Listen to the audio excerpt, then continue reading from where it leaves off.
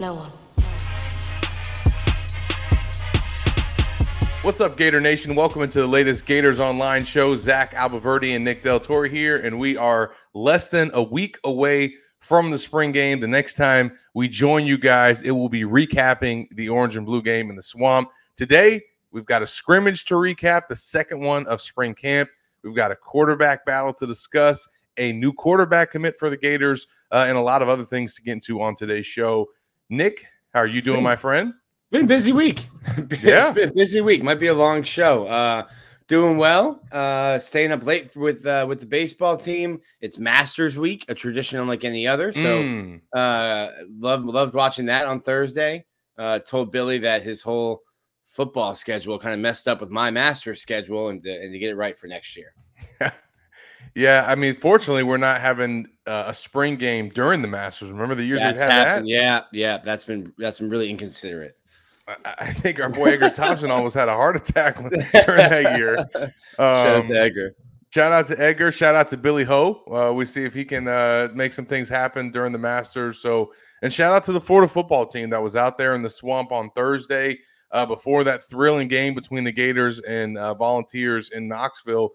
Nick and I were out there to see what practice was like, meet with Billy afterwards, and then work the phones and put out our intel report at Gators Online. If you have not, make sure you go read everything that Nick put together. And now we've had a chance to sleep on it, Nick, and probably reread the reports and go through our texts and everything like that. Now that you've had some time, what are your takeaways from the second scrimmage?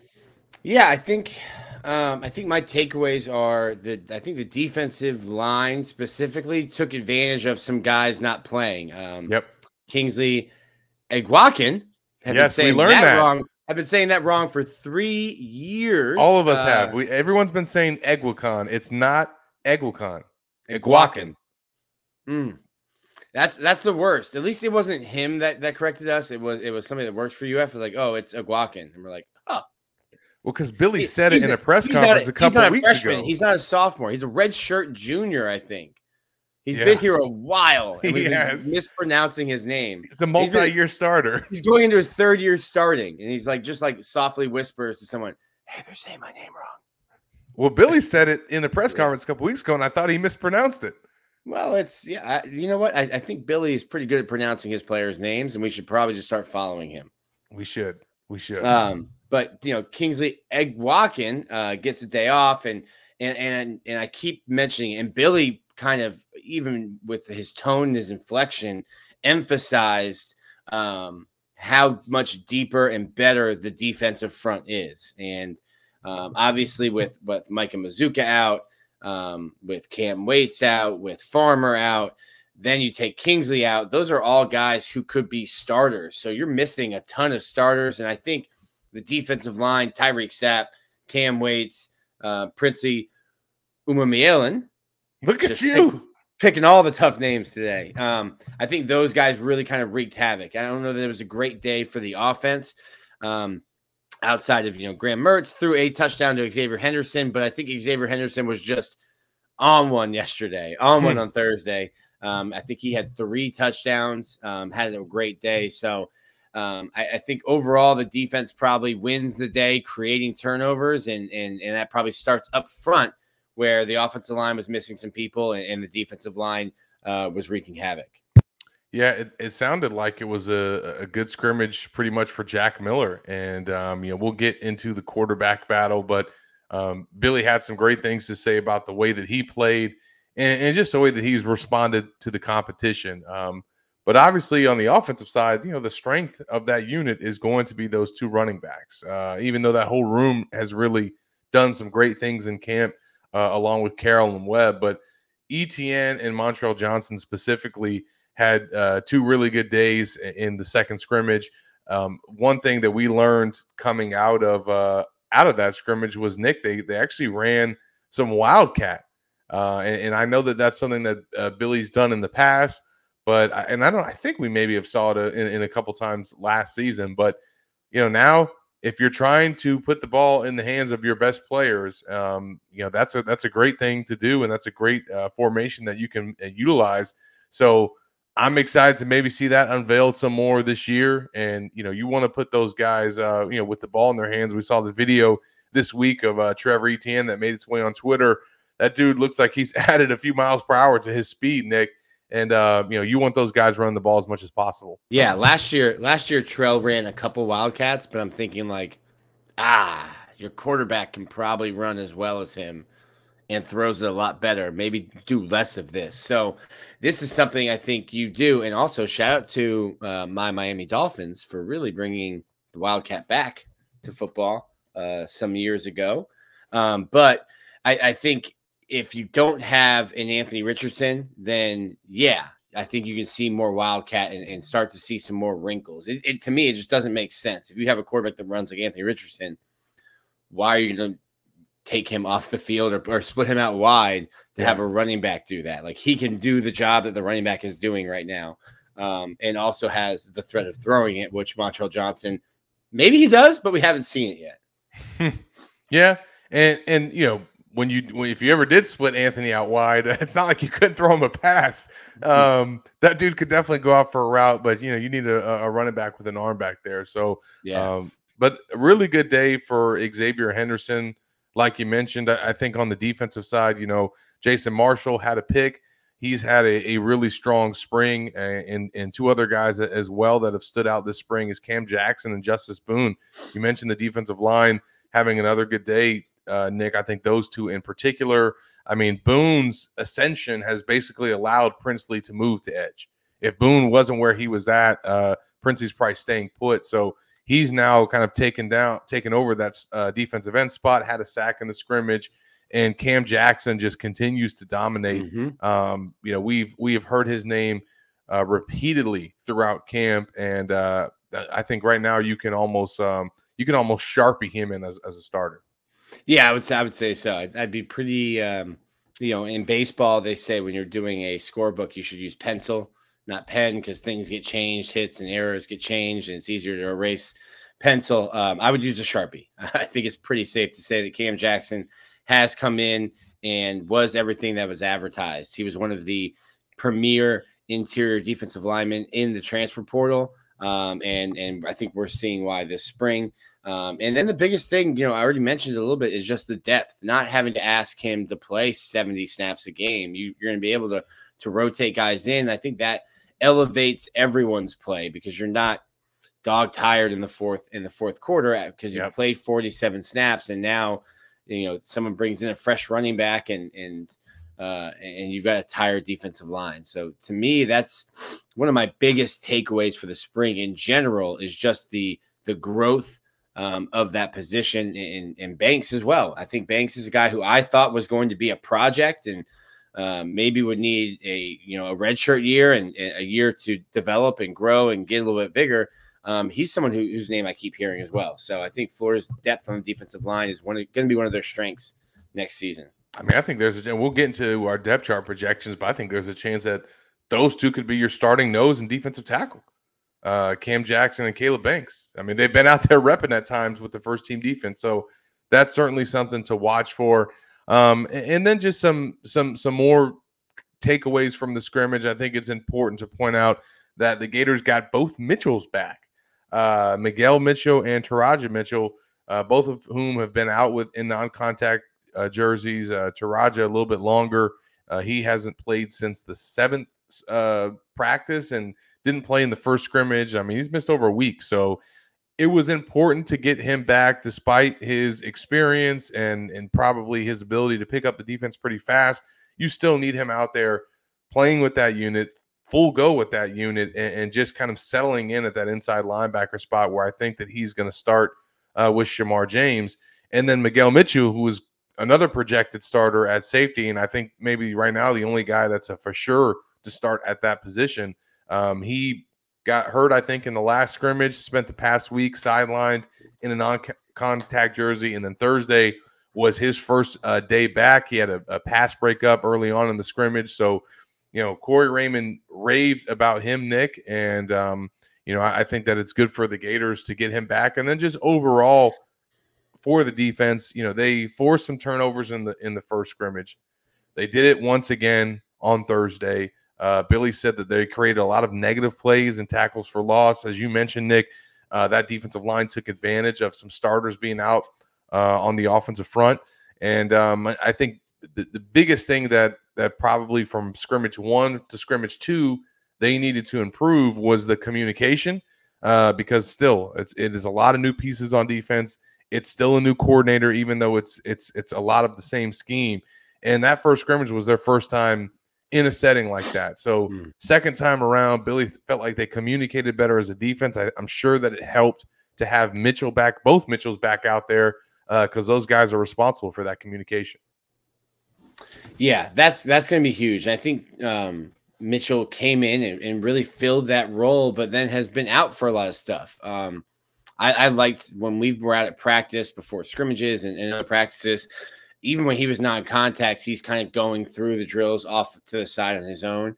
I think it's so important, for all the new guys. Like everyone's talking about Graham Mertz, how much he's been in the building. It's like, well, he has to. You're playing catch up. He spent 3 years at Wisconsin learning and knowing a system, and now everything's different. So he has to do more. And I think Mitchell was doing more. I think Banks has done more. So you like to see that from those transfer guys. But from a communication standpoint, that's the linebacker and the safety. And I think it's good that you're seeing some younger guys like Kamari and Miguel step up and be more vocal. I think Miguel's probably had a better spring at safety, and it'll be interesting. That's a position that I think Florida needs to go into the portal for when it opens here in 8 days. Yeah, that's going to be a whole nother set of storylines to follow, Nick. But those are our takeaways from the second scrimmage. Make sure that you guys head over to Gators Online to read all of our coverage. We'll continue to churn out stories from Billy's press conference, and then also as we inch closer to Thursday, start to preview the orange and blue game in the Swamp.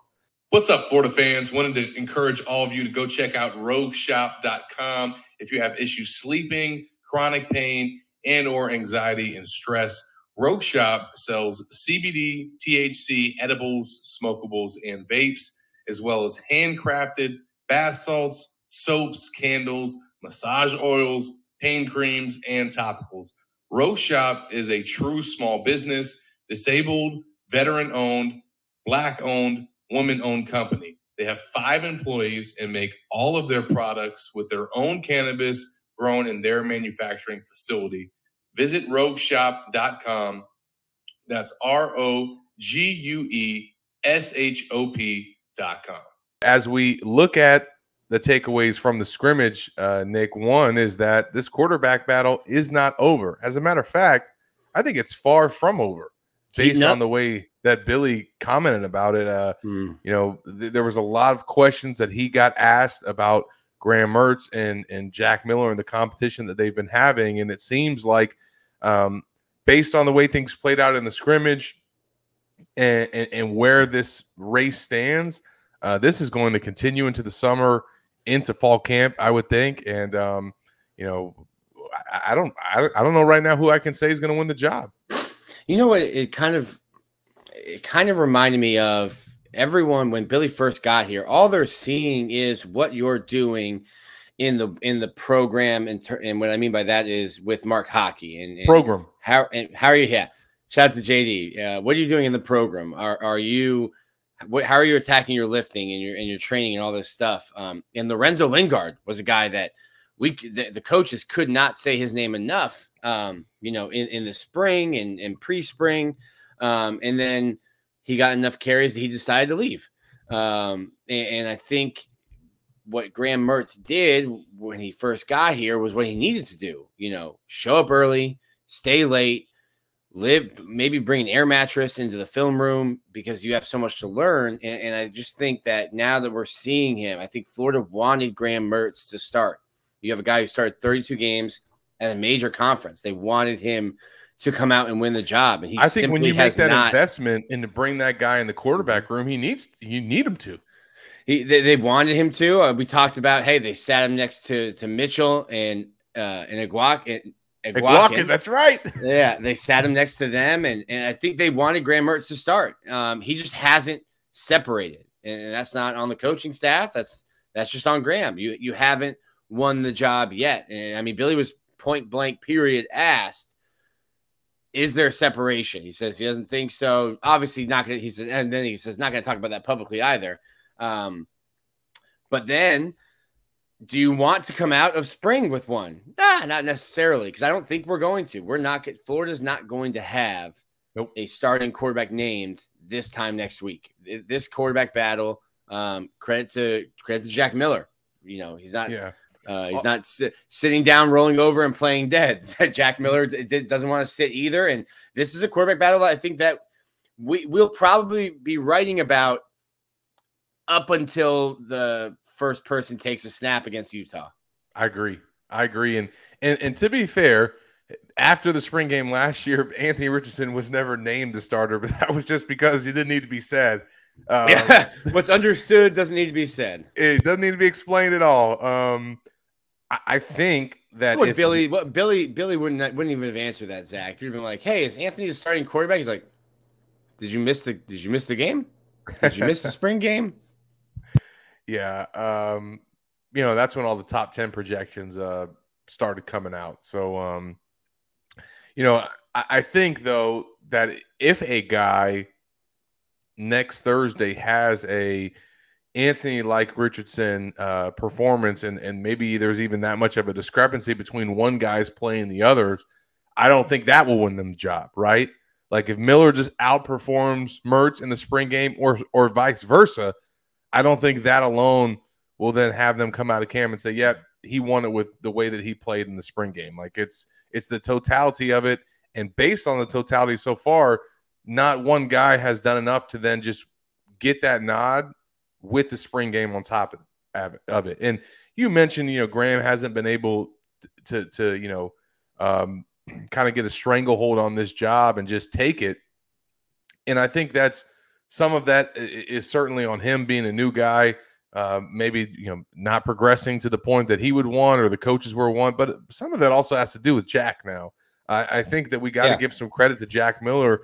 You know, Billy said that this guy's made drastic improvement from where he was, you know, last year. And certainly, you know, from Billy's standpoint, he didn't get to see him play basically the entire regular season. He was out. So this spring is really the first time that he's got to see him healthy again, you know, for an extended period of time, just kind of going through practice. And, you know, he's been impressed, as I said earlier in the show, with how he responded to this competition.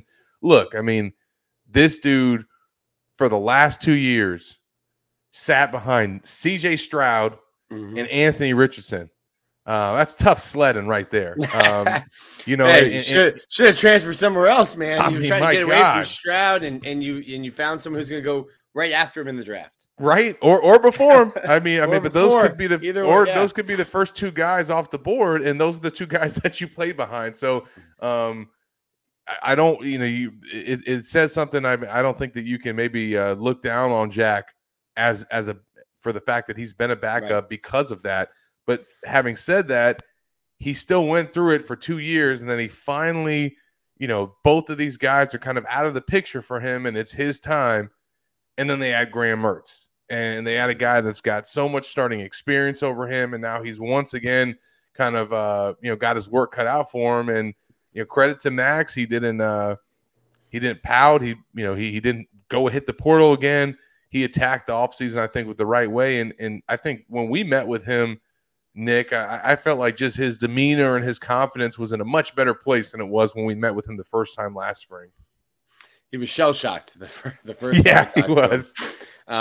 He's not shell-shocked in this competition with Graham Mertz. No way. No. So some of what's being lost is, and I get the cycle from the fan base. Initially, I think people were mad about Mertz, and then Andy Jean said he's the best quarterback I ever played with, and then there was like this crazy hype behind him.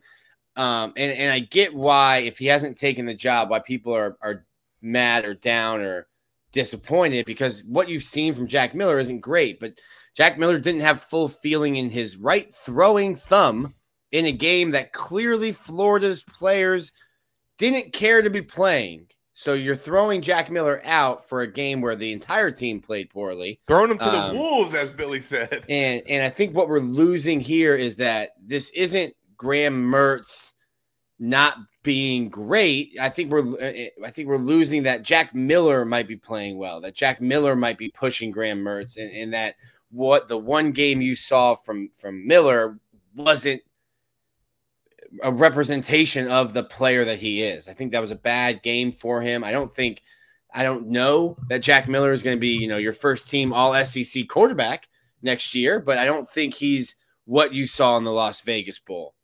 So while we say that Graham Mertz hasn't won it, I think we need to give Jack Miller credit for Graham Mertz not having won it, because he's been pushing. And as you said, and as Billy said, he's been getting better. And just to reiterate Napier's comments after the scrimmage on Thursday, basically asked about naming a starter and if anybody's distanced themselves. He said, I don't know, or I don't necessarily know that we're ready to define that in public. And then he was also asked about if he would like to have a starting quarterback defined at some point in the offseason so that the team can rally around somebody. And he just totally dismissed that, said that, hey, they're rallying around both guys. Both of them have been effective for this offense. But here was where I really, if you're reading into his comments, it shows you, like you said, Nick, that this thing could go all the way into the first snap in Salt Lake City. Billy said, we've got a long ways to go before we play and a lot of reps.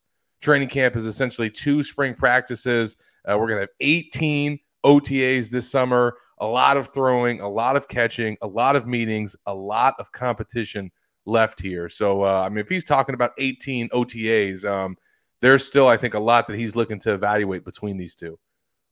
Yeah, I don't know that he should be talking about OTAs, but that's a story for a different day and for a toothless NCAA. I think you're going to get a quarterback battle, like I said, deep into the summer and creeping into the fall. I think the leaves are going to be start changing up north, and Florida might still be looking for a quarterback. And we'll get into a little bit more of the quarterback situation, I think, a little bit later. But a position where also if a dude shows up in the portal that sends you that, hey, you up text, you're responding to that. Absolutely. So we'll see what the response is in the spring game, and we'll obviously get a good feel for maybe where this depth chart is at, although I think Nick and I have a good sense for it after all the practices that we've watched. Nick put out his first depth chart projection for the offensive side on Thursday. The defensive side will be coming out on Friday, so make sure that you guys go check that at Gators Online. But Nick, let's start with the quarterbacks. How do we see this? Obviously, I think for the spring game, and this is a depth chart projection for the spring game, folks. We're not projecting for fall. But obviously for the spring game with the quarterbacks, you're just going to have, those two guys splitting, but one guy with one team, one guy with the other team. But who's going to get that shot with the first team, you think, Nick?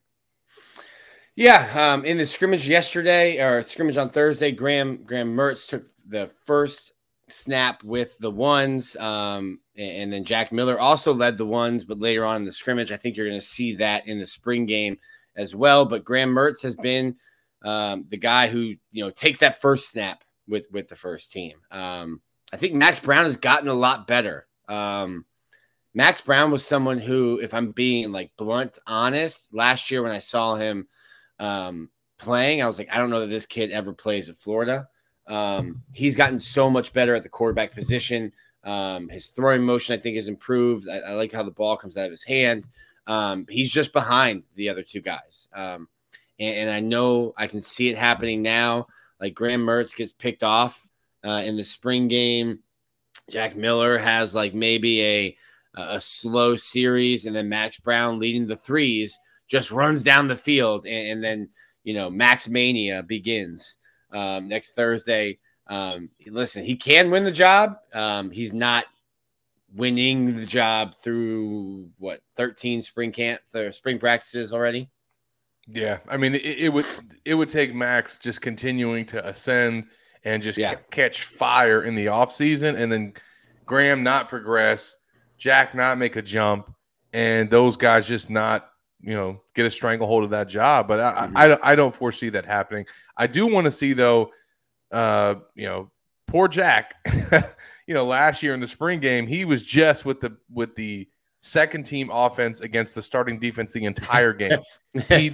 He never split with Anthony and then got to go with Anthony's team and run that offense. So I don't think that that's going to happen for him again, even if he does start the game with the second team offense against the starting defense. I think at some point they should switch, and that will be really interesting to see. I think at the running back spot, it would be great to have, and I'm sure this is how they'll do it, Montrell and Trevor on separate teams, and then Cam Carroll and Trayon Webb, paired with each of those guys. So I think we know what to expect from those running backs, and a lot of those guys are going to get some opportunities. I'm really excited to see Carroll and Webb. I mean, we know what Etienne and Montrell can do. And then at the tight end spot, Nick, this is kind of a coming out party for Arliss Boardingham and Hayden Hansen. Yeah, I think so. Obviously, you lose Keon Zipper for the whole year. Dante Zanders has an AC joint sprain. Also, a guy that feels like he's been on campus for a decade. So, like, you know who he is. You know what he can do. He played so much last year. He doesn't need to play in the spring. Don't need you to, play and have an AC joint sprain turn into like a full rotator cuff tear. Don't need to play. You have a bunch of other guys that you need to see.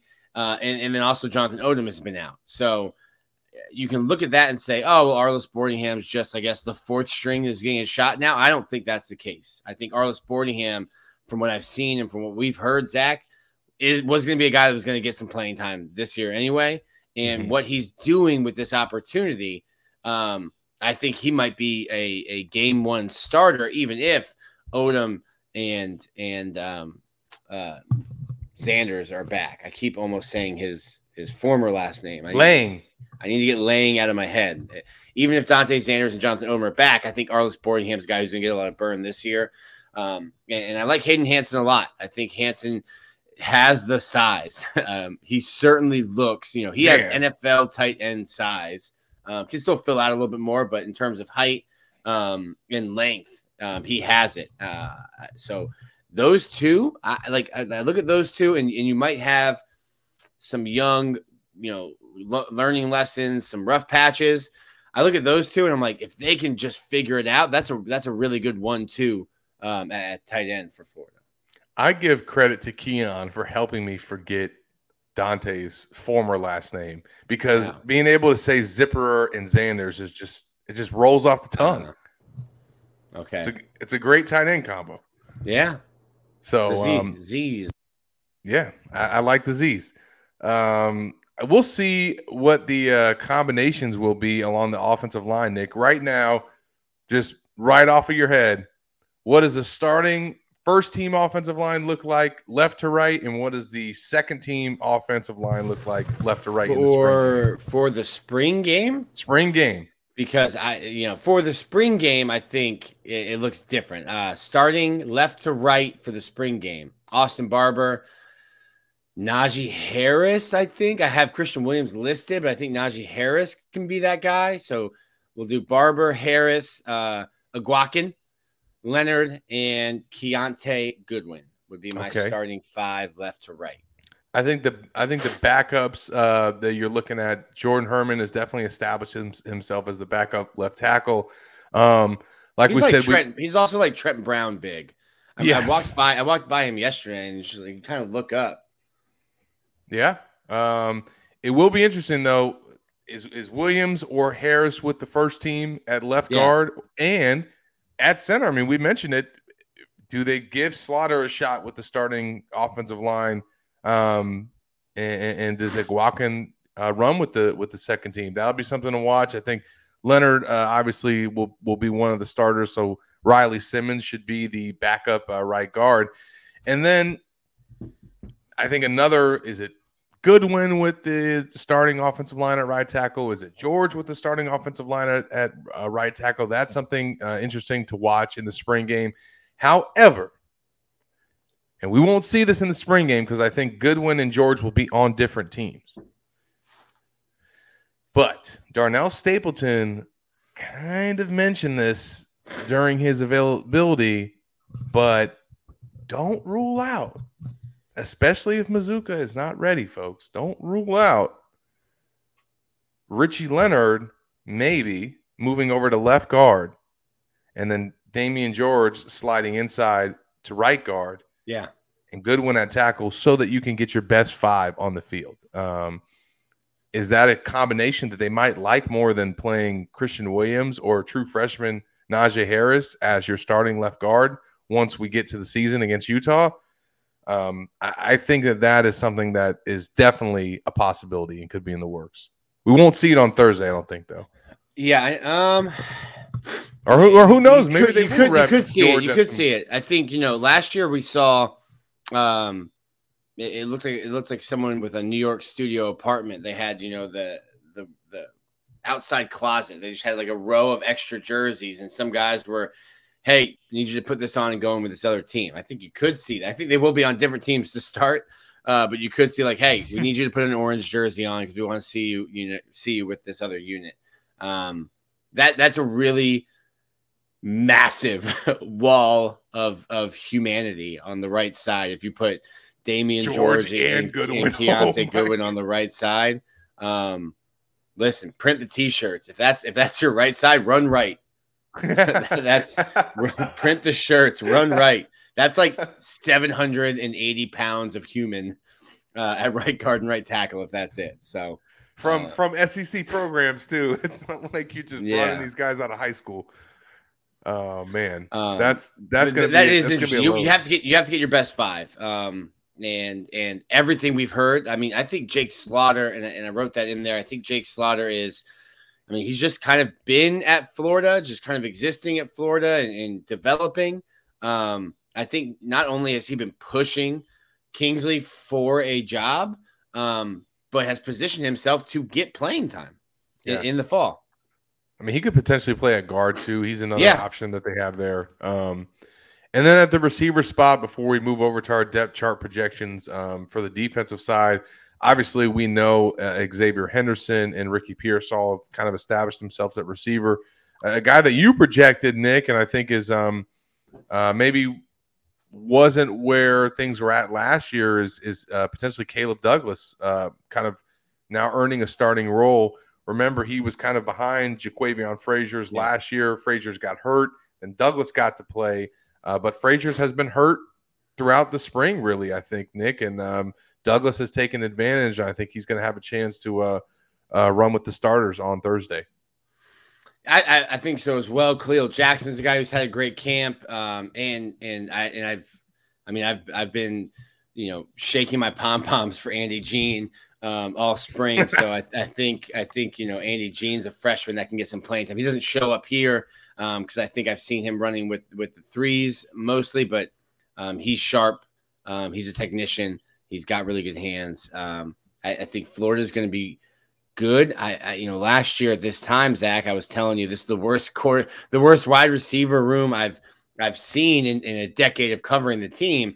I like it much more this year. And one of the guys on the screen is a big part of that. Ricky Pearsall. Didn't know what he was, but I think Ricky Pearsall, in talking to him, I think it was a really tough decision. I think for most of the offseason, he was planning on leaving. And whatever changed, whatever made him come back, he has this man on a mission look in his eyes. Like maybe it was something a scout told him, or maybe it was getting his NFL paperwork back. And you read something and you're like, that's how they view me as a player. All right, bet. I'll show you. That's the kind of attitude I get when I talk to Ricky Pearsall and when I see how he's going about this spring. Because, like, I've been here. Like, a guy like Ricky Pearsall, I watched Dominic Easley kind of just chill his last year in the spring. And you can let older players do that. Listen, you know what you're doing. We don't need you to get hurt. We need you in the fall. Just chill. Just go out and relax. and Dominic Easley was like, yeah, that sounds good. I'm going to hold my helmet and talk trash to people while they're playing. It's hot out here anyway. Ricky Pearsall is out there grinding, competing. Like he's out to change some people's minds. I don't know who, because I think everyone here in Gainesville and Florida fans love him and think that he's a great player. But yeah, he has an attitude that he's trying to change minds this year. And then Ty Jacquiao Bowman. Look at you. You are on a roll, Nick. They're having a day. It's a great day to have a day, Zach. I mean, you've gotten to the end of the week. It's Friday. You're feeling good. You're just letting those names roll. Yeah. Well, it helps that Florida gave me a pronunciation guide with the players saying it.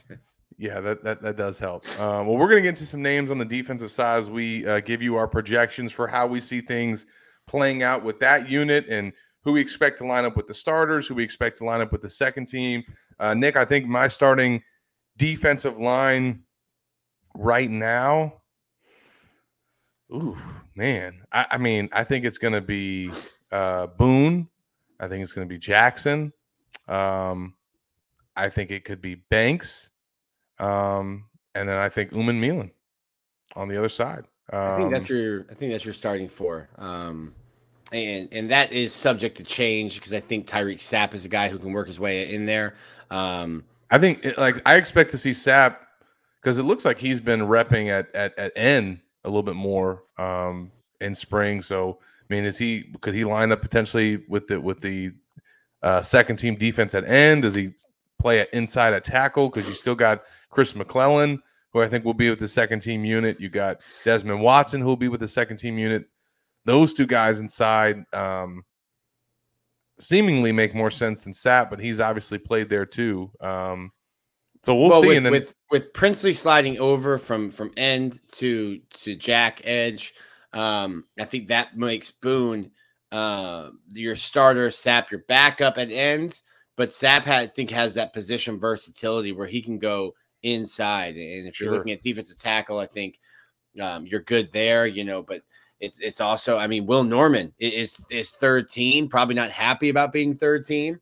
But he's had a great spring. And I think that just goes to show you how many, we got to put a counter on this. How many times when I talk about the defensive line's depth, but Will Norman not being in a two deep shows you how much Florida has reshaped that room and where they are.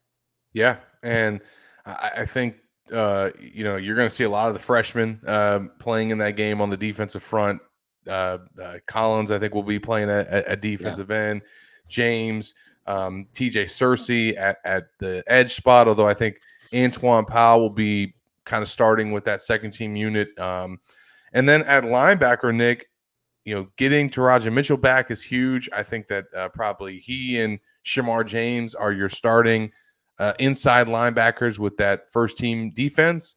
And then on the other side, you're probably going with Scooby Williams and Manny Nunnery. I think either Manny Nunnery or Jaden Robinson has been getting a lot of playing time too. But I think it'll probably, based on the way that Jay Bateman talked about Manny Nunnery this week, I think that he's probably in line to start an inside line or be a backup inside linebacker behind those guys.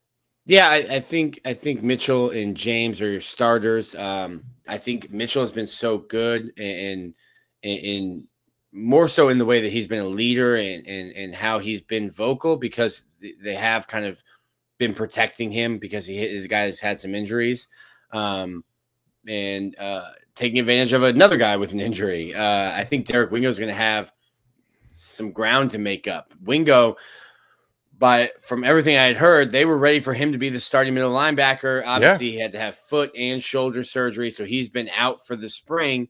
And all of a sudden, you get this 6-year, Big Ten transfer coming in, and Captain. now you're out here fighting for your life, fighting for your job.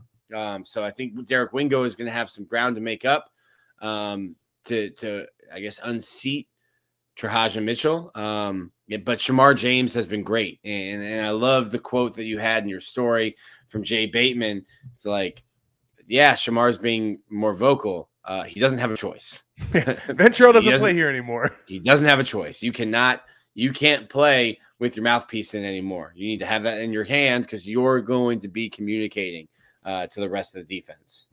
And I'm writing that story, Nick, and going through your defensive grades from Pro Football Focus, I didn't realize that Shamar James graded out as the Gators' best tackler among Florida's linebackers last season. So he's got a chance to really make a jump in his sophomore season after making 4 starts last year. So excited to see what he can do in his first spring game with the Gators. And then to wrap up the depth chart on the defensive side, we get to the secondary.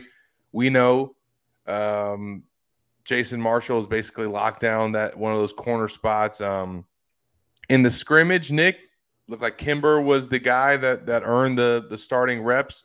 It will be interesting to see if Moore is able to play in the spring game or if he's maybe limited and where he lines up. And also, I'm very curious to see is Jaden Hill the starting nickel? Is Jaden Hill the second team cornerback? Like where does he line up? Because he's been all over the place. I think that's something that we're going to find out in the spring game.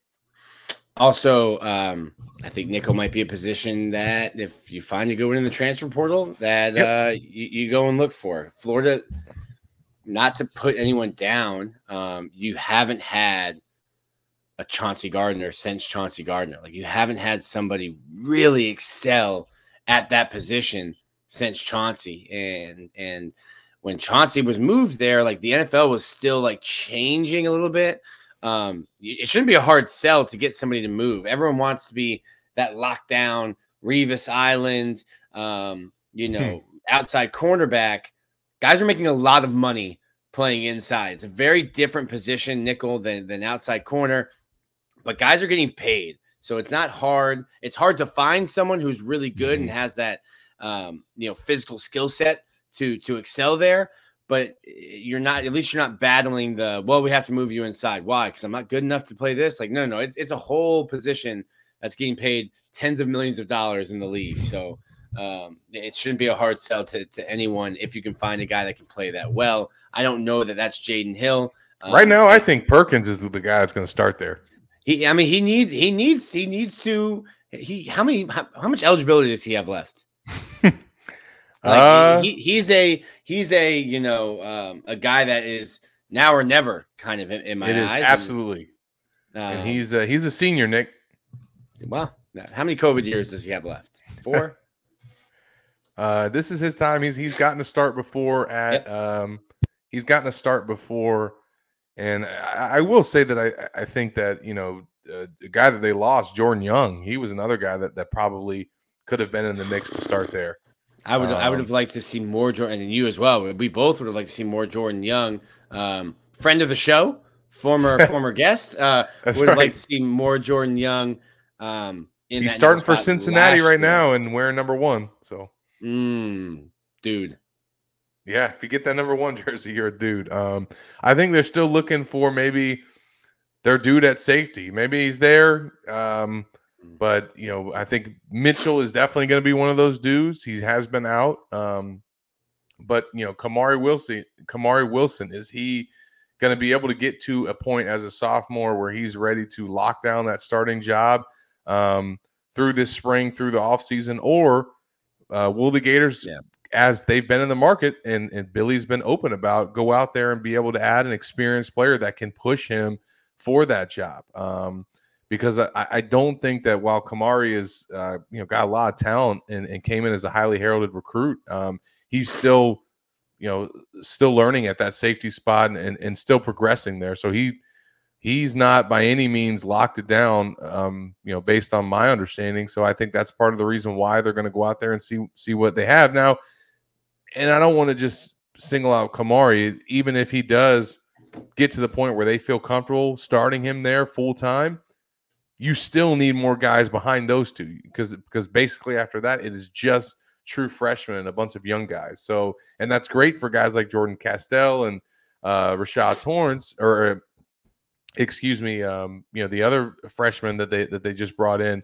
But I mean, at the end of the day, you don't want to have that be, you don't want your backup safety to be a true freshman. Whether that's Jordan Castell, whether that's Bryce Thornton. So I think that they're going to be in the market for an experienced safety in the portal that has had some years as a starter. To add to that, I think they're looking for somebody who can start on August 31st at safety. They're not looking for a depth piece at safety. They're looking for a guy that can play and start from game one. Yeah. So that's going to be a priority for them in the portal once we get done with spring. So that's where things stand in terms of the depth charts that we expect to see the Gators roll out on April 13th. Nick, what are you going to be watching for in the spring game? What are maybe some 2 or 3 things that you really want to see what this team has to offer? The punting, obviously. Oh, well, that goes without saying. That goes without saying. I'm interested to see the quarterbacks. This will be the first time, for lack of a better term, that you get, the bullets flying. Obviously, the quarterbacks aren't going to be they'll be in non-contact jerseys. But I want to see Graham Mertz in front of what I hope to, be, let's call it 60,000 people on Thursday night. I want to see Graham Mertz. I want to see Jack Miller. I want to see what the outside receivers look like. I've been a little bit down on Xavier Henderson. I think he's a now or never kind of guy too. That might be a story that has to get written, Zach. These now or nevers. He had a great practice. Want to see what he looks like. And I want to see the punt returners. I think it's punt return, kick return was just bad all season. Got a little bit better, but just bad. I think Henderson had like 1 return. Yeah, I think punt return. Hold on, I have this written down. I think punt return is a position where I like Ricky Pearsall back there. I think when we talked to Ricky, he wants to do it. I want to do that. I don't like putting Trevor Etienne back on punt, maybe on kick. I would like him back on kick return. I think he will be their kick returner. But I think I've seen enough of Xavier Henderson back there. I think right now on punt return, I've witnessed Caleb Douglas, Xavier Henderson, Ricky Pearsall, and Trevor Etienne. I think Marcus Burke might have went back there one time too. I've seen him there a little bit, but I'm interested in that. And you won't get a lot of special teams in the spring, but it was just such a bad performing unit last year. And I mean, we'd be on a podcast saying like, please just stop returning the ball. Just catch it, fair catch it. You're like, so many times Florida would try to bring a ball out. And even if they got the ball to the 35-yard line, holding, blocking the back, Florida just shot themselves in the foot so much. And then obviously the spring game is about situations. Florida was dead last in red zone offense last year. I asked Billy about that, and he thinks, I didn't like his answer really, because you had a 250-pound running quarterback. You shouldn't be converting not converting touchdowns, just converting scores at a 75% clip. You can't be worse in red zone. So I want to see red zone. I want to see who's on the kick return, punt return. And while we're on that note, Nick, I mean, they had a red zone interception in the scrimmage, so something to get better at. Check out the insider report, Zach. We've done too much from the insider report. We have. Megan's already given them your projected offensive depth chart.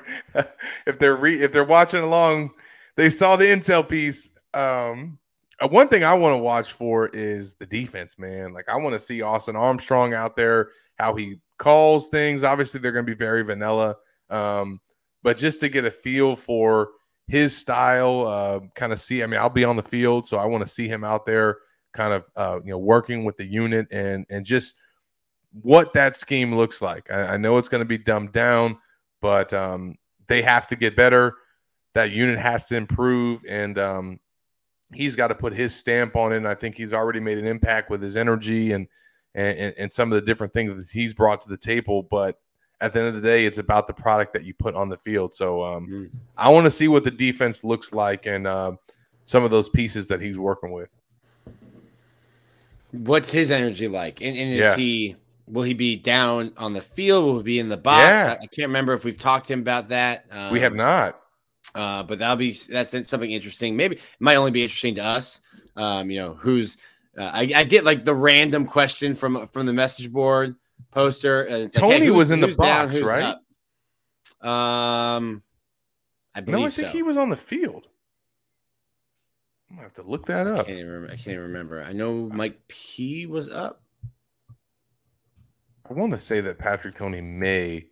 Might need to camp out near the home coach's office pregame as they get off the elevator and go to the booth. But that's something that's interesting. If Corey Raymond is truly coaching the whole secondary, then it would make sense to have your defensive coordinator up in the box so he can see the whole field better.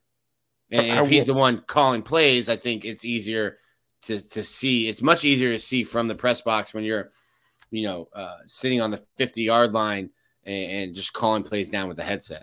We'll find out. But I want to say that looking at all these photos of Patrick Tony from last season, it seems that he was. Oh well, no.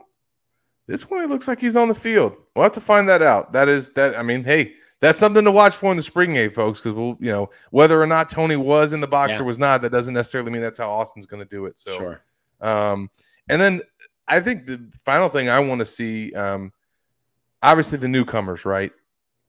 I want to see what the freshmen look like. I want to see what these 10 transfers look like. But one interesting thing to look for me personally is how many, and we'll get your over-under, Nick, from get an over-under from both of us. What do we think is the over-under for the number of transfers, not just from this past year, but total, that will be in Florida's starting 22 in the spring game, just with the first team? How many do we expect the over-under to be?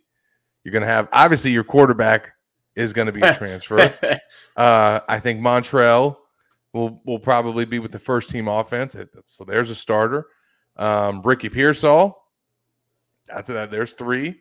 I think along your offensive line, you're probably going at least 1 in Goodwin or George, maybe 2.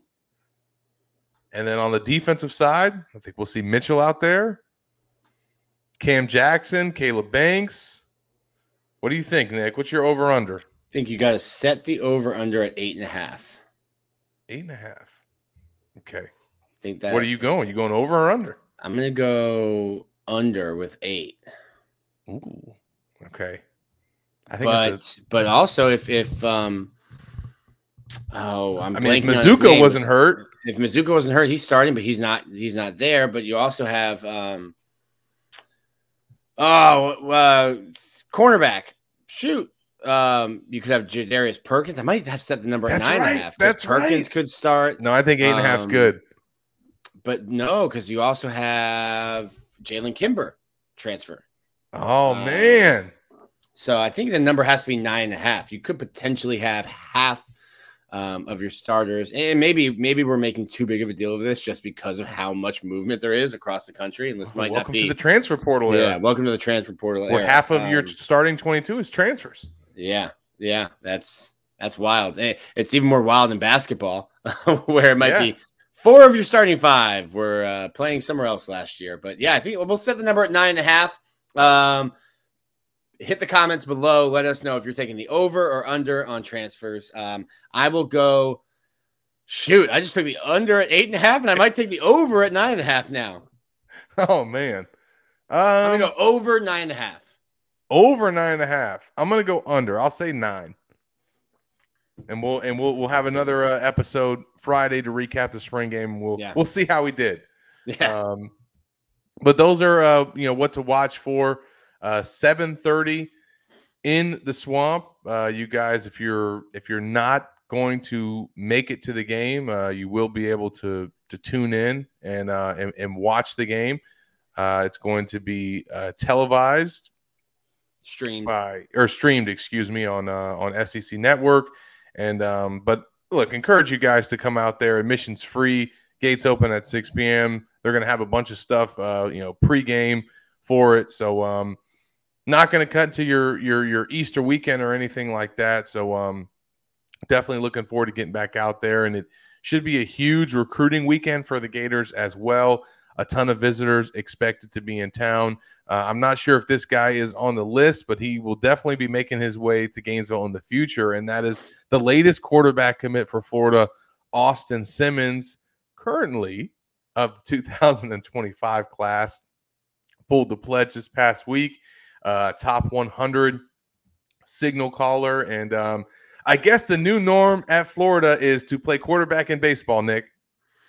Yeah, listen, if you're not playing baseball, Billy Napier doesn't want you to play quarterback for his team. Maybe that's why Jaden Rashada left. It was just a baseball thing. You got to, they were talking about, wait, you don't play baseball? Sorry. But yeah, you've got DJ Lagway, now Austin Simmons. It'll be interesting to see what Austin Simmons does. Already graduated. A really smart kid. I think he hasn't graduated, like technically he has enough credits to graduate, but hasn't walked or anything like that yet. But I think read between the lines. Florida has a 25 quarterback commit on Tuesday. Then there's some rumors that he might reclassify to 23 and enroll this summer. And then Florida offers a very good quarterback who was on campus yesterday in the 25 class. So if you're reading between the lines, wouldn't it make much sense to get the number 6 overall quarterback for the 25 class commit on Tuesday and then offer another 25 quarterback on Thursday. So do with that what you will. We're not reporting anything, just airing the facts.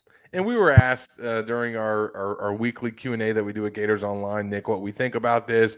What are the pros and cons to him not just reclassifying up 1 year, but 2 years, and just completely skipping his junior and senior seasons of high school and coming straight to Florida as a 2-year early enrollee, and but giving them another scholarship quarterback and a guy that's going to be able to get here early and develop. Now, I think from a number standpoint, they obviously want to sign a high school quarterback if they can every single cycle and bring one in that way. They were not able to do that this past class. They had one committed, they had one in Stokes, and they had another one signed in Rashada, and both of those guys did not make it to campus. So, there is that gap now in your quarterback recruiting. And yes, you went out and added Graham Mertz, but they still only have 3 scholarship quarterbacks. And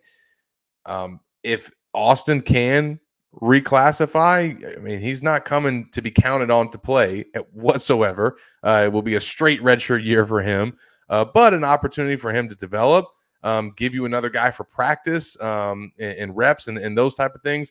I don't think, though, if they do add him, Nick, and he does reclassify and he gets here for 2023, I still would not rule out them going out in the portal and adding a 5th scholarship quarterback that is ready to play, that is ready to challenge for a starting job, as opposed to where Austin would be in his development. So, but it has made the quarterback room a little bit more interesting. And if he does reclassify to 23, would that affect DJ Lagway? I don't think so. But it is now. One thing's for sure, man. They know how to recruit quarterbacks because they've just been killing it for the past year. And Rashada was clearly just a bump in the road. And that's I'll get on the soapbox real quick. That is, to me, huge for Billy Napier. 2023 or 2022, bad season. Doesn't end well. Then you get this weird, messy offseason, into the signing class. I think the biggest indicator to me that Billy Napier has potentially what it takes at Florida is the ability, whatever he's selling these quarterbacks, they're buying it up. You had 3 straight years you signed or had commits that are elite, nationally elite quarterback commits. Jaden Rashada was an elite quarterback commit. It didn't work out, I think, to no fault of Billy Napier. Then you get DJ Lagway, who I think will be, if not the best quarterback in his class, then top 3 certainly in the 24 class. Then you go out and get one of the top 10 2025 quarterbacks. You're getting guys at a position that's premium that will help build classes around them. I think Florida fans need to be patient. I don't think Florida is going to be great record-wise in 2023. I think you need to be patient because the work that you're getting at the quarterback position in the recruiting trail, I think, will lead you to better recruiting classes, which is what you need to build into a program that can contend for the SEC East and contend for the SEC. And then once you're doing that, then you're in a playoff contender. So I think Billy Napier asked for patience, going on a year and a half ago. And it's tough to be patient when you're 6-7, Zach. I get that. But look at what's happening. I think DJ Lagway is out here. Put him on staff. Like the way he's recruiting, put him on staff. You're getting elite quarterbacks to commit to you. I think if they're buying into the program, that fans should buy into the vision that Billy Napier has. I'm off my soapbox. No, that was a great. You got off your chest. And now we'll monitor what happens with Austin Simmons. But as Nick said, the fact that they have, for another cycle in a row, added a top flight quarterback, still in the midst of, not things going great in terms of on the field in this past season, it's definitely an encouraging sign for the future. Another encouraging sign for the future is where the Gators stand with their recruiting budget. Now, if you saw the news come out this week for the fiscal report the report for the fiscal year of 2022, and you saw the top 10 schools that spent the most on recruiting and where the Gators rank. If you saw that as a Gator fan, you might not be happy about that list, but it's okay. It's all right because that is not representative of where the Gators currently are. Now, I will say, as you look at this list right now, the Gators are 10th nationally. They spent $1.6 million on recruiting for the 2022 fiscal year. That was 10th nationally, 5th in the SEC behind Georgia, Texas A&M, Tennessee, and Alabama. Now, a few things to unpack about this. First of all, that $1.6 million that Florida spent is a program record. That's the most that they've ever spent in a year on recruiting. I think the previous high before that was like 1.2. And before that, they were not even really getting into the around the $1 million range. So they got up to 1.6, but that is not where they are right now. The Gators are actually spending in the $2 million range for football recruiting at this time. That, however, is not reflected in this fiscal year for the latest report that came out. Because for 2022, that runs from July 2021 to June 30th, 2022. So that fiscal year that is represented in this report, that $1.6 million, that is not the full scope of Billy's first year on campus. That's also the last half of Dan Mullen's recruiting and what was being spent for that class. As we know, Billy in this program and the administration, they've upped the ante in recruiting and football spending. And that will be reflected in the 2023 report, which will run from July 1st, 2022 to June 30th, 2023. So only a couple months left for that report, and it'll come out this time a year from now. But you look at where the Gators are at. So now they're at $2 million. They were at 1.6 for the 2022 year. They're at $2 million now. They upped it up about $700,000. It was a 55% increase in the recruiting budget to get to that $2 million mark. So the investment is there, folks. They are spending more, not just in recruiting, but just in their overall operating budget for football spending. For the 2022-2023 budget, the Gators upped it $4.7 million to make it $90.2 million. That's how much they're spending on football. And again, $2 million of that is going towards recruiting. Now, still, even at that $2 million mark, that only ranks 9th in the country, and it still ranks 5th in the SEC. So while the Gators are, in the ballpark. They're getting closer to some of the other elites. They're still not, where Georgia is at in spending. But it is important to note out, and if you talk to anybody in the UAA, they will be quick to tell you this, because this has been the case ever since Kirby Smart showed up in Athens and started spending millions more on recruiting. Florida is quick to point out that one of the reasons why he has to spend so much is because he does not own his own planes. Florida's off the record being like, broke boys can't buy planes. Broke boys. I can't talk to broke boys. That's how they feel. $4.5 million was spent by Georgia in the 2022 fiscal year. But again, I would say, based on where things were in 2019, that probably more than $1 million of that was spent on travel cost. If you look at where Georgia was in the 2019 fiscal year, UGA staff members traveled on some 140 charter flights that totaled $850,000 through Georgia Jet and Atlanta Air Charter. They also spent more than $83,000 on helicopter usage. So that was back in 2019. They almost spent $1 million on recruiting travel. I would think in 2022, Kirby Smart and his staff were probably spending upwards of $1 million. That is not a cost that the Florida Gators have. And by the way, that's a cost that a lot of schools have. Most schools don't own two private jets, one worth $3.3 million and another one worth $8.5 million. And most schools don't have an aviation department budget of $840,000. So that offsets a lot of recruiting costs for the Gators. If they were in Georgia's shoes and they were at that $2 million mark, they'd probably be spending over $3 million if they didn't have their two private jets. Now, is Georgia still spending more than Florida? Yes. Are they spending more than $1 million more than Florida? Yes. But the discrepancy in why the Gators don't spend as much as maybe Texas or Alabama or some of these other schools in the mid 2.5 range, the travel cost is why. And even though the UA will be quick to remind us every time we have to write about this, Nick, it's not like they're lying. I mean, it is what it is. It is what it is. Yeah. It's not everyone has Coach Pira and a PJ.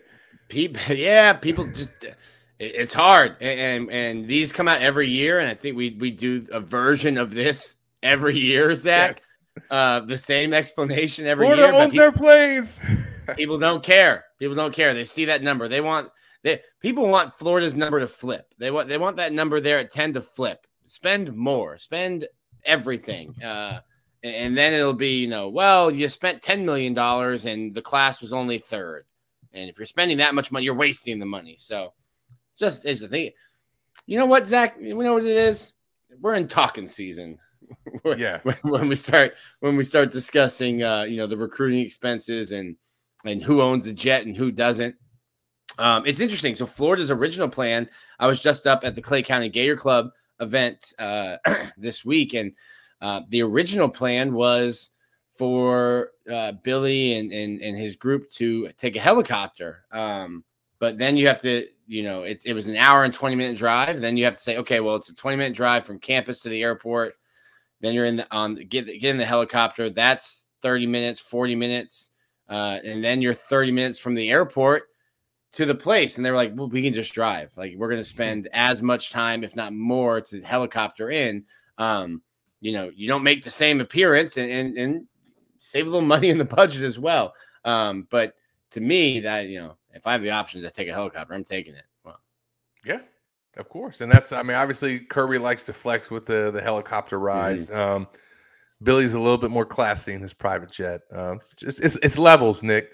But look, we'll say all that jokingly. Florida does need to get to the level of UGA recruiting. Does that mean that they probably still need to keep upping their budget? Yes. But they are making the investment. They spent 1.6 this past fiscal year. That's more than they've ever spent on recruiting. For the 23 fiscal year, they'll be at $2 million.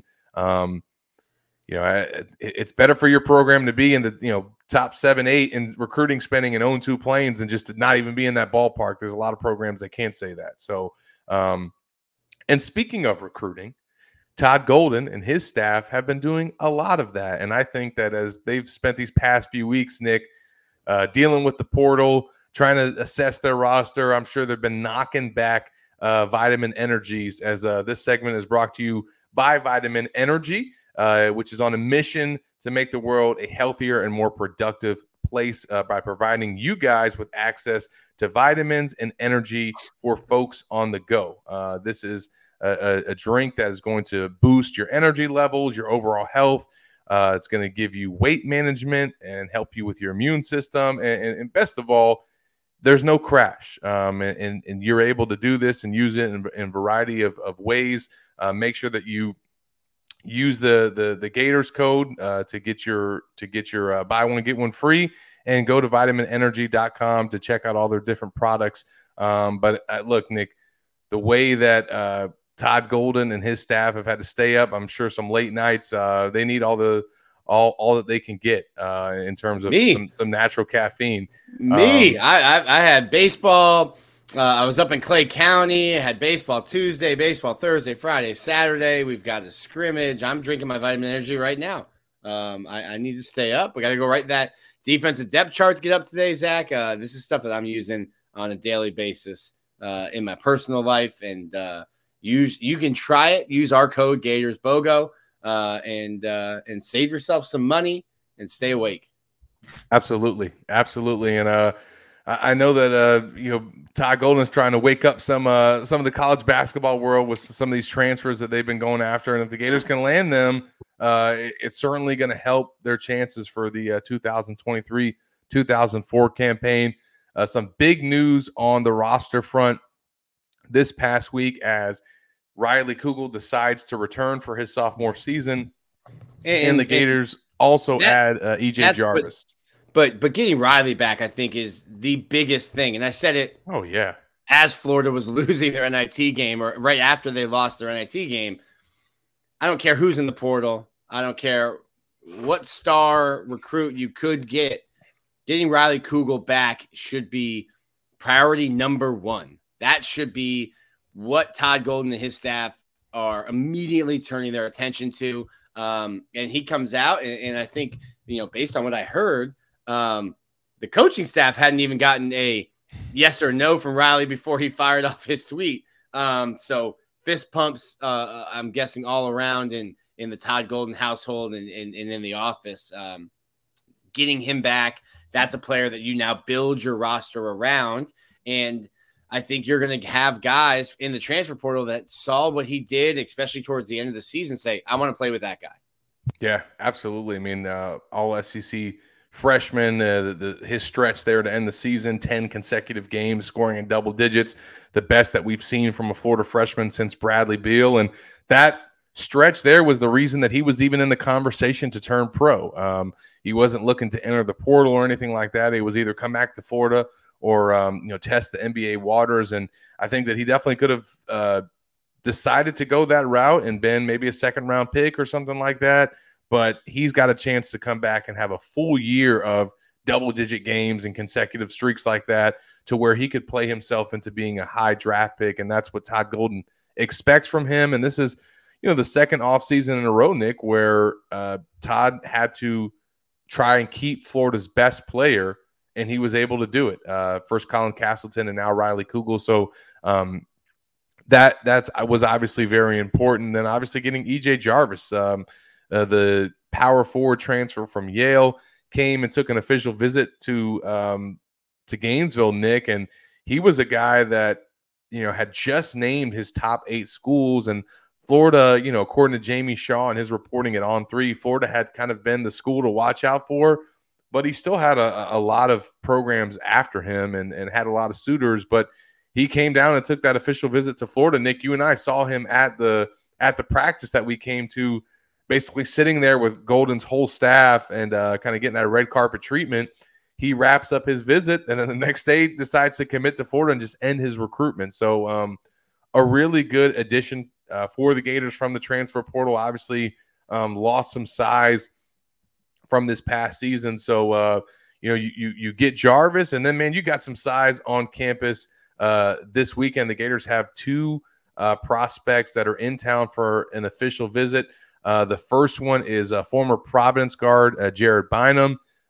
He is in town, as well as Nick. I don't know if my last name pronunciation is going to be as good as you today, but former Marshall center Makai Hanlogton. That was my best shot. The number 18 player in this cycle, and just an absolute beast of a center, 7'1", 227 pounds. So he's certainly a guy that would, if he decides to transfer to Florida, there's your replacement for Colin Castleton, in terms of developing a guy for that role. So, look, they still have probably a handful of roster spots that they're looking to fill, and I think a lot of them are most likely to come from the portal. So those guys are going to stay busy, Nick, and keep knocking back these vitamin energies. Yeah, it will be interesting. It's very intriguing to me how the transfer portal it is in all sports, but basketball specifically is just a small roster, and you see just brand new teams every year, and I think it'll be something to follow what Todd Golden and his staff are able to get out of the portal this year. Obviously, you had to go heavy on the portal last year, just with the timing of when you were hired. But you've got some big holes to fill. And like I said before, I think now you're selling. Look at Riley Kugel. This is who we're building a roster around. And I think, great players want to play with other great players. Absolutely. And now with Kugel coming back and the addition of Jarvis, the Gators they return now 5 players from last season. 5 now with Kugel's decision. And then EJ Jarvis gives them a 6-man. And then they got a pair of freshman big men that are being added as well. So the Gators still have 5 scholarship spots available. And again, I think most of those will likely come from transfers. Maybe there's another guy from the 2024 class that they could potentially add on. But I think that they're looking to upgrade some of those roster spots. And their portal is the best way to do that. Nick, I know that Kevin O'Sullivan got busy in the portal. It's certainly paying off for the Gators this season. And, man, they've kept it rolling. An awesome game on Thursday night in Knoxville. I was watching twice, man. Vols had bases loaded, down 6-1, including in the 9th inning, and can't make it happen. Yeah, shout out to Brandon Sproat. He off a career worst 1 1/3 inning with 8 runs allowed last week. Watched his ERA balloon, but comes out on the road. Really, really quality start. Doesn't get credit for a quality start because you have to go 6. But Sproat was fantastic. Went 5 2/3 and had to come out with a cramp in his calf. Was furious. I like the reaction. I like how you were competing. But Sproat picked up his 5th win of the year. He's 10-1 across his last 14 starts, and has just won. That one loss last week at home. Previously, his last loss was to number 1 Tennessee in the 2022 season. So it's been 342 days between losses for Sproat. He was great. The bullpen was great. Philip Abner came in and did his thing, and then Brandon Neely comes in and closes the game out. Florida pitchers struck out 18 Tennessee Volunteers. Tennessee volunteered 18 strikeouts to the Gators on Thursday night. And then the bats, this team just hits. I'm running out of ways to say that, so we'll just keep it short. Florida can hit. You get back-to-back jacks by Josh Rivera and BT Riopel, a couple of Oppo tacos. Zach, it was Taco Thursday in Knoxville. Florida wins the game 6-1. They are 7-0 at home or away from home this year. And now we're kind of watching the clouds. The weather is supposed to be terrible in Knoxville, so we'll see if Florida can get the rest of this series in, because the games, as you can see on screen right now, because the games are on television. TV doesn't like to change times, and they have things slotted throughout the day. So Friday's game is supposed to be on SEC Network at 7. Don't know if that's going to happen. Weather at 7 doesn't look great, and the weather on Saturday is a little bit better, but not great as well. So because the series started on a Thursday, they cannot play on Sunday. Florida has a charter plane, so they're not, beholden to being at a gate for an American Airlines flight on Saturday. So you could play potentially 2 games on Saturday and play late, but we'll see. I'm on weather a lot. I'm on weather watch the rest of the weekend with this series, but this is going to go a long way for Florida. If you can get 2 wins here or even sweep Tennessee, I think it would be a big statement for the Gators. D1 Baseball just came out with their mid-season field of 64 projection, and they had Florida as the number 5 national seed, which means they would host a regional and super regional. But when I look at that, I see, well, Florida's the number 3 seed right now, or number 3 team in the country right now, and then 5. So I think that has Florida projected to lose a couple of series. So I think a big game right now, or a big series right now, would go a long way for Florida in terms of the entire season. Yeah, Nick, they've been staying hot, and obviously a big matchup coming up this week with Florida State coming to town, and the Gators will be back home against Georgia. So make sure you guys stay locked to Gators Online for all of Nick's baseball coverage, all of Corey's recruiting coverage, all of our coverage from spring camp. Hope you guys are ready for the spring game coming up. When we join you guys next week, it will be to recap that game in the Swamp. So hope everybody enjoys that. We'll see you guys next week. For Nick Del Torre, I'm Zach Alpaverdi.